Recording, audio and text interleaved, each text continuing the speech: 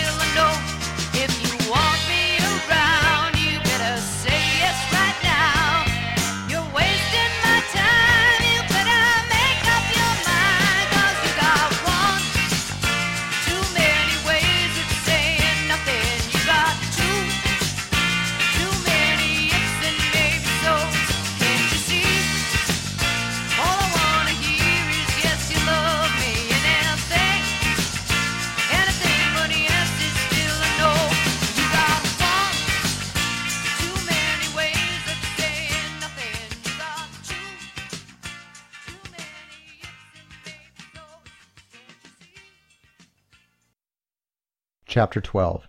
Aiming for Veterinary School. During my career, I've had 4 pre-vet students working for me to help them gain veterinary experience. 2 of the students were overwhelmed with the prerequisite requirements and went into other fields. I was asked to recommend the other 2 for admissions into vet school. My support didn't help because their grades and GRE scores put them too far down on the entries list. Apparently, these kids didn't have a fear of failing in them. They never realized their career choice might not happen merely because they didn't put in enough effort. When I was a student, I recognized I needed to focus and work hard on every test, paper, assignment, and class. Every grade counted. Many years later, Patty told me she still had nightmares about her years at UCI. Sometimes she dreamed she showed up for a class, was given a test she'd forgotten about, and ended up flunking. Or she was signed up for a class, usually a math class, she didn't know about. Found out too late to drop it, and suddenly she was desperately trying to catch up in the middle of the semester. A lot of the terror was self-imposed pressure, but it made us succeed. Everyone in our pre-vet group at UCI worked as hard as he or she could. We did what it took to get our best grades. We had to do this, because failure to get into vet school was not an option. I never felt I was brilliant, especially at UCI where I was among geniuses.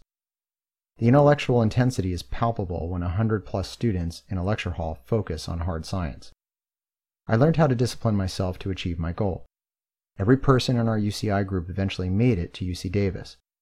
One of them struggled big time as we matriculated through vet school, but all of us became veterinarians. I felt a sense of relief when fall semester of my senior year began at UCI. I had completed the required courses for vet school, and I had taken the GRE. I was now working on my vet school application. I continued to work on Saturdays with Dr. Seeley. One Saturday we had a slow afternoon. We worked 3 calls before lunch but had none after. Doc drove us to his office in Cerritos, and I spent the time cleaning up his truck. The 2 most used drawers looked like junk drawers, with a hodgepodge of needles, syringes, ophthalmic cream, surgical blades, and suture materials all tossed in together. I meticulously organized these as best I could. When I cleaned out the medicine refrigerator in another compartment, I was surprised to find the contents were warm. Here were medical supplies, mainly vaccines, but also antibiotics, which required refrigeration to maintain their viability. I went in and asked Doc if he knew his fridge was out of order. "Yeah," he replied. "It's been out for a while now." "When do you plan on getting it fixed?" "Soon," was his reply. I hadn't gone into the refrigerator because I never knew what vaccinations or meds Doc was going to need. Now I wondered if the broken-down fridge was the reason why the tetanus vaccine Doc gave Susie had not worked. I was in a dilemma. On one hand, I could see the possible cause of the death of my horse. On the other hand, I appreciated how much insight, enthusiasm, and direction I obtained from my experience with the doc. In the end, I left it alone. I still met up with Doc Seeley after the refrigerator incident, but I wanted to branch out and become more familiar with other facets of large animal medicine. I asked Doc if he knew a vet who worked on cattle. Frank Walton, he's a dairy vet in Norco. He worked here out of the same office with me when the cows were here in Cerritos. Cerritos had a dairy? It was the dairy shed for Los Angeles, when it was called the City of Dairy Valley. But population encroachment pushed them out to Norco and Corona. I know a lot of them advantageously cashed in on the high prices residential property commanded. Anyway, the developers decided Cerritos was a better sounding name than Dairy Valley. Dr. Walton moved to Corona with the dairies. I called his office to see if I could tag along. The first day I shadowed him, he took me to a farm store and bought me a pair of rubber boots. One cannot perform dairy work without these boots. There is manure everywhere, sometimes an inch thick, pooling on the concrete runway of the barn. We wore the boots with just socks, no shoes, and Doc always had a pair of coveralls on. Working with dairy cattle meant getting lots of manure on every part of you. Cows are milked every 12 hours, usually between 4 and 5 in the morning and 4 and 5 in the afternoon. A dairyman's life rotates around this schedule 7 days a week. Doc's routine started after the morning milking when the cows were brought up into the stanchions inside the barn. The girls are fed while in this holding area and eagerly push their heads through the angled vertical bars to get to the food. Once the cows are happily munching, a lever is moved to lock them into place, efficiently catching the cow at her neck. The space between the 2 vertical bars is now too small for her to pull her head out and prevents her from backing up and leaving. The first day I spent with him, Doc was doing routine reproductive stuff. Milk only comes when a baby is born, so these girls are rebred as quickly as possible. Doc put his long plastic sleeve onto his left arm to rectally check each cow in the lineup. Walking behind the first cow, he grabbed the tail a foot or so from the body with his ungloved hand and pushed upward, making the tail flag high in the sky, leaving the rectal area wide open. Next, he closed the fingers together in the gloved hand to form a triangular point at the end of his glove, allowing him to push his hand through the winking butthole safely. Once past the first rectal constriction, he opened his hand, scooping handfuls of feces out, making the green shit fall from the rectum to the floor. "Why do you do that?" I asked. "It gives me room to maneuver my hand. I need to twist it here and there, and I don't want to be working through this muck every time I rearrange," he replied. He needed room inside so he could safely advance his entire arm into the cow's rectum. "You have to push hard at first," he explained, because the cow automatically strains against the initial intrusion. There is an automatic reflex in most mammals, keeping the anal sphincter tightly closed against any outside, untoward visitations, he said. I looked at him to see if he was joking, but he remained serious, focusing on the cow. This is the time the palpator must maintain the wrist rigid, in line with the rest of the arm. The rectal push then comes from the bent elbow, slowly unbending into a straight line as the wiggling fingers make their way deeper into the mama bovine's rectum. Doc wiggled his hand and then his arm inside the rectum, eventually up to the mid-humerus. He was now so deep inside he could palpate the kidney. The wall of the rectum is sturdy yet thin enough for Doc to feel the outlines of other organs. Now that she was all cleaned out, to his liking, Doc pulled backward to restart his exploration, explaining the details as he groped. Once I have room to work, I find the cervix, feeling for it at the front of the rim of the pelvic bone. It has a solid cylindrical shape. It's the first thing I feel for, he said, with his forearm in halfway, his elbow still bent. I'm turning my hand back and forth on the rim of the pelvis here, feeling for a giant kielbasa. If you're up to your shoulder in the cow and still can't find the cervix, you're too far in. Move back until you can feel the cylindrical object below your fingers. It's important to identify the cervix. I nodded, trying to visualize what he was explaining. I didn't realize it at the time, but this visualization in my mind, interpreting what my fingers are feeling, is the backbone of veterinary medicine. Palpation is the vet's most critical tool. Finding the cervix is crucial, he repeated. If you don't feel one, then back off and check the sex. Sometimes the dairymen play games and set up a steer in the stanchion. These are males. They do not have cervixes. You will forever be the brunt of bad jokes if you call a steer not pregnant, he finished. I was afraid to ask him if someone told him this or if it was first-hand knowledge. My fingers follow the uterus just in front of the cervix. The uterus is where I feel for evidence of a baby. If the cow is open, in other words not pregnant, I can walk along the uterine horns to locate the ovaries, he explained. His arm was straight out. He was in past his elbow. Once I grab a follicle, I palm it, run my fingers on it, feeling for hardness. I try to identify a water-filled bubble. That's a follicle.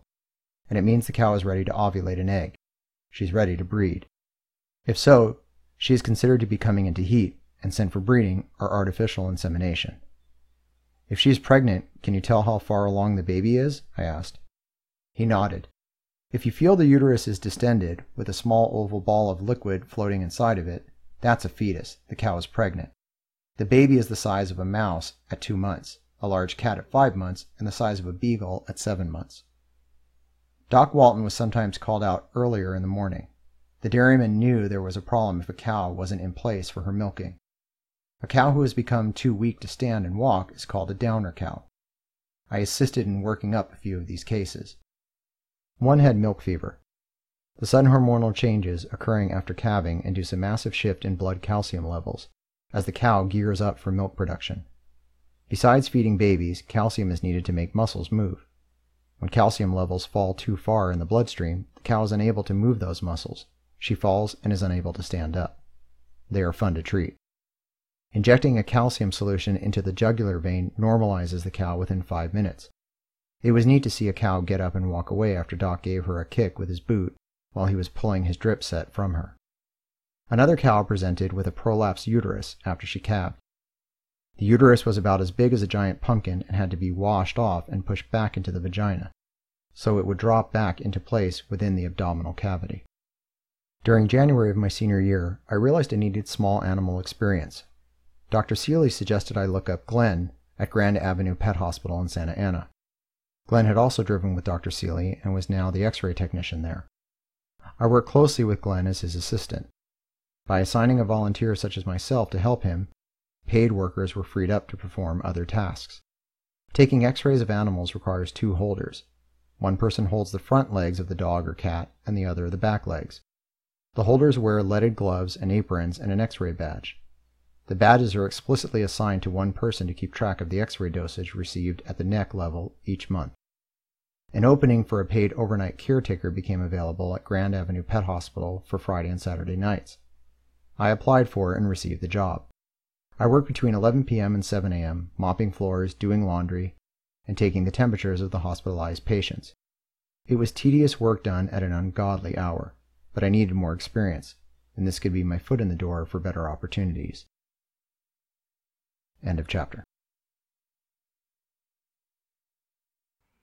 With my career yearnings on course, I return my attention to the ladies in my life. Seeing a distant idea as a possibility, my ADHD mind hyper-focuses on long-shot opportunities. My inner dialogue amplifies worries and expectations 100-fold.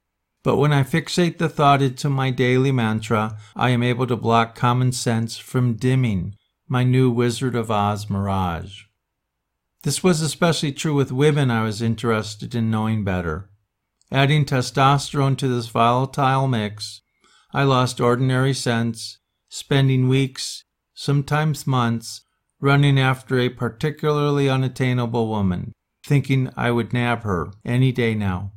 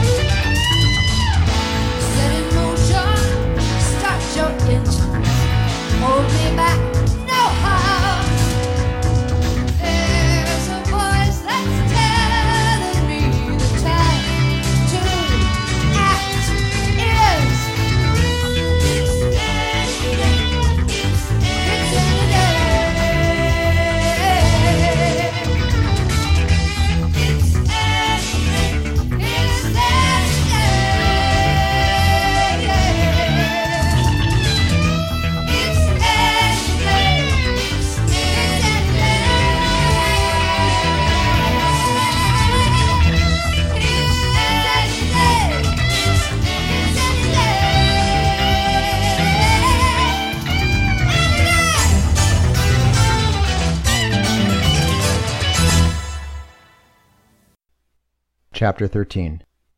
Terminal Naivety. For unknown and unfathomable reasons, both Larry and Patty continued to befriend me, probably because they just started dating, and I was the commonality. In January, Larry asked if I wanted to go with them on a ski trip to Mount Baldy. At dark 30, I met Larry and Patty for breakfast at a coffee shop near Patty's home. He drove us up there in Patty's orange, sporty muscle car. I cannot recall the name. It did have 4 tires for snow chains and seats for 4 people. It also had rain gutters above the doors where Larry fitted his ski racks to hold the skis. I thought it looked cool, especially when we were going up the hill with the other cars. The ski bums called it Ski Mountain. These other cars had skis on their ski racks too. There was a definitive, sporty purpose to this top load, proclaiming a statement about how cool the occupants were.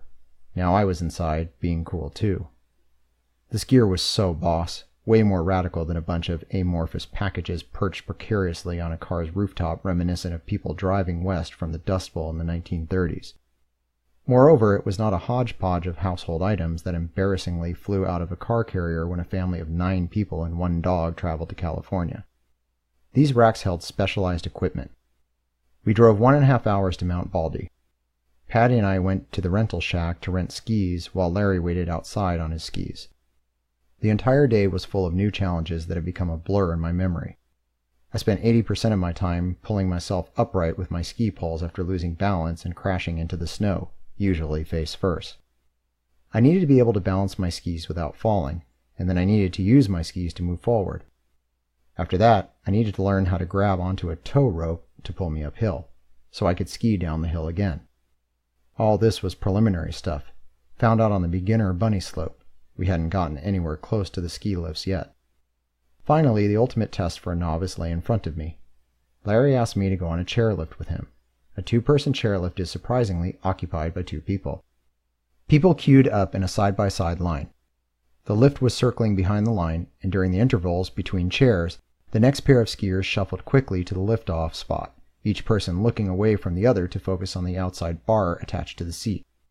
When the chair hits the back of the knees, the outer hand grabs the bar, and the pair is scooped up and carried aloft to new heights on the hill. If one of the passengers is uncoordinated and needs additional help, the lift operator slows or even stops the lift, allowing the troubled skier extra time to find a seat. Once squarely on the chair, the operator resumed normal speed. It was exciting sitting way above the ground with my feet dangling, my skis in midair. However, ski lifts only transport a person a set distance.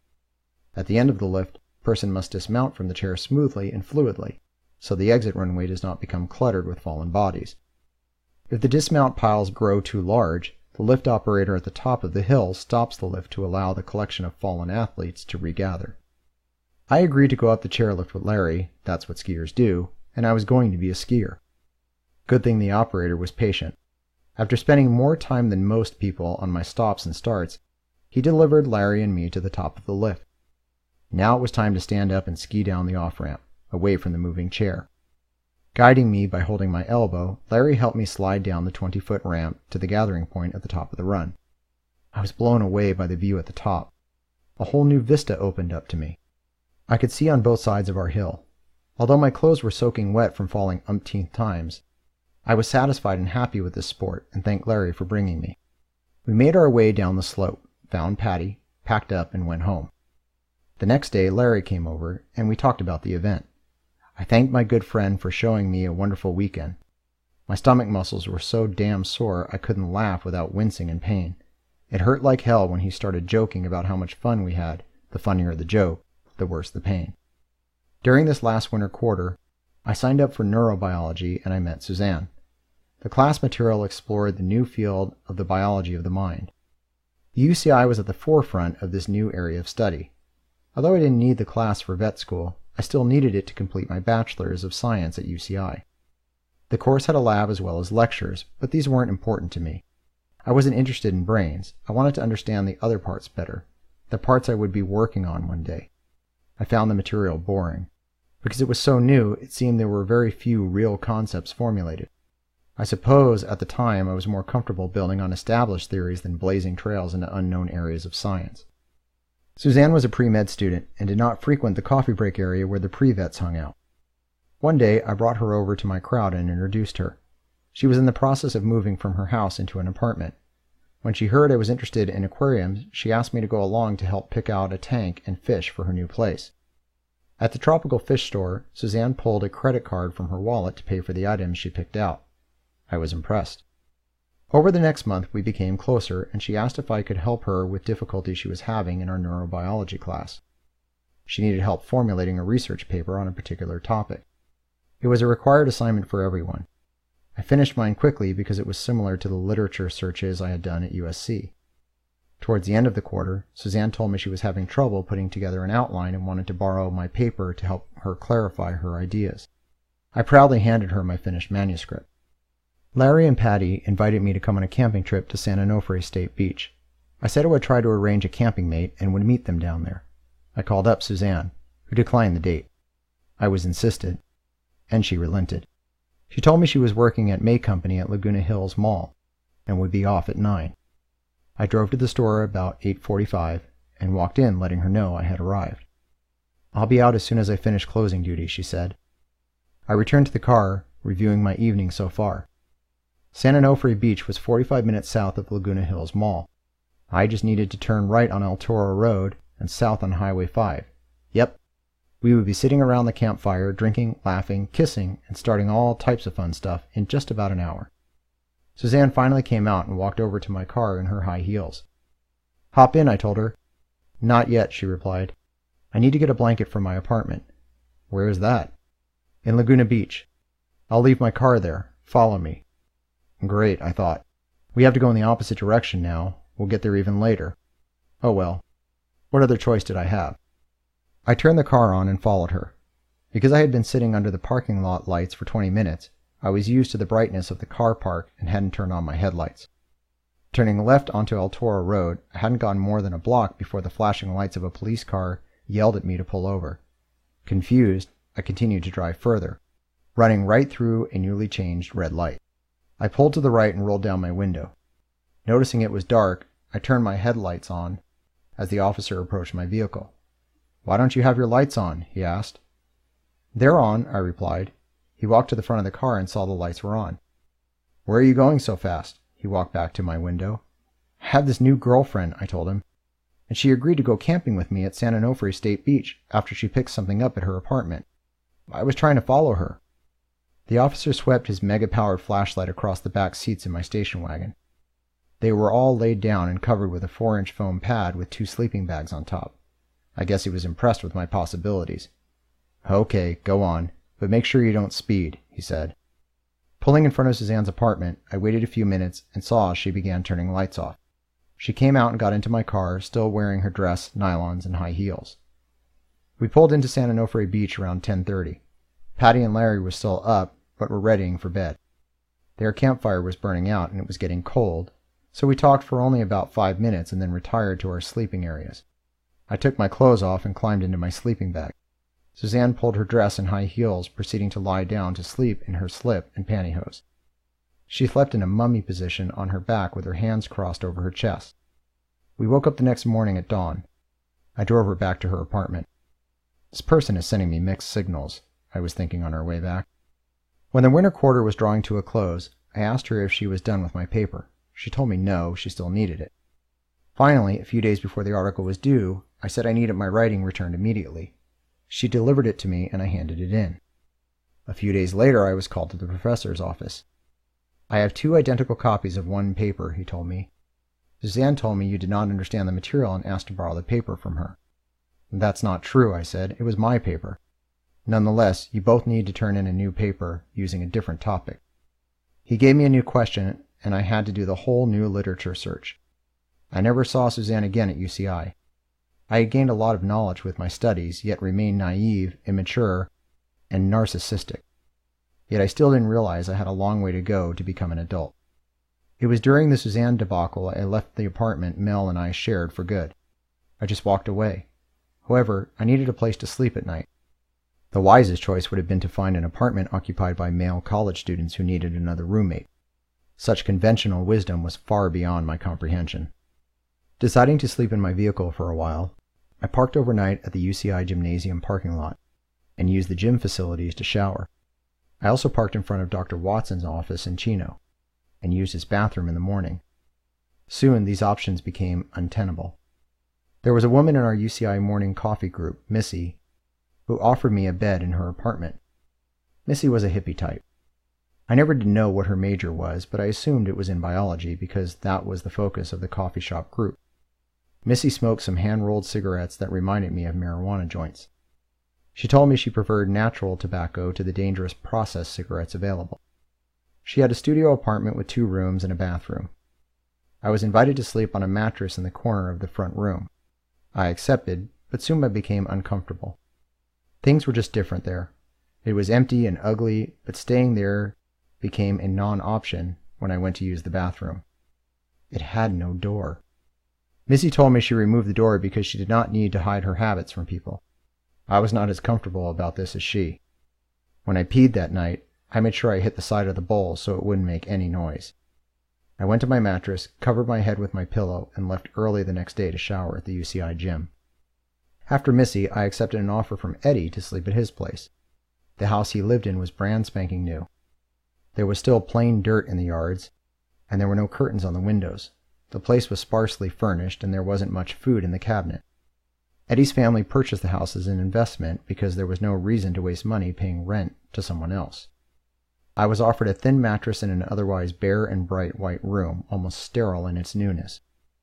There was no living room furniture to relax on. The house was primarily a sleeping place. I never saw anyone home during the day the entire month I stayed. While at Eddie's, I put much effort into developing a relationship with another pre-vet named Martha. She was in my medical physiology class. Those efforts paid off, and soon she and I were dating. Within a month, I was spending more time at Martha's apartment than at Eddie's. Shortly afterward, I relocated to her apartment. It was a simple move as I had few belongings. I hoped this would be the end of my nomadic lifestyle. End of chapter. Thank you, Brian, for lending me your voice to my narrative. You bring my memories to life. Thanks also to my dear wife, Mary McGregor, for the music. Your songs quicken my focus, warm my heart, and bring a smile to my face. And thank you, folks, for listening. You can follow the story on my blog, jeadvm.com. I've included pictures there, too.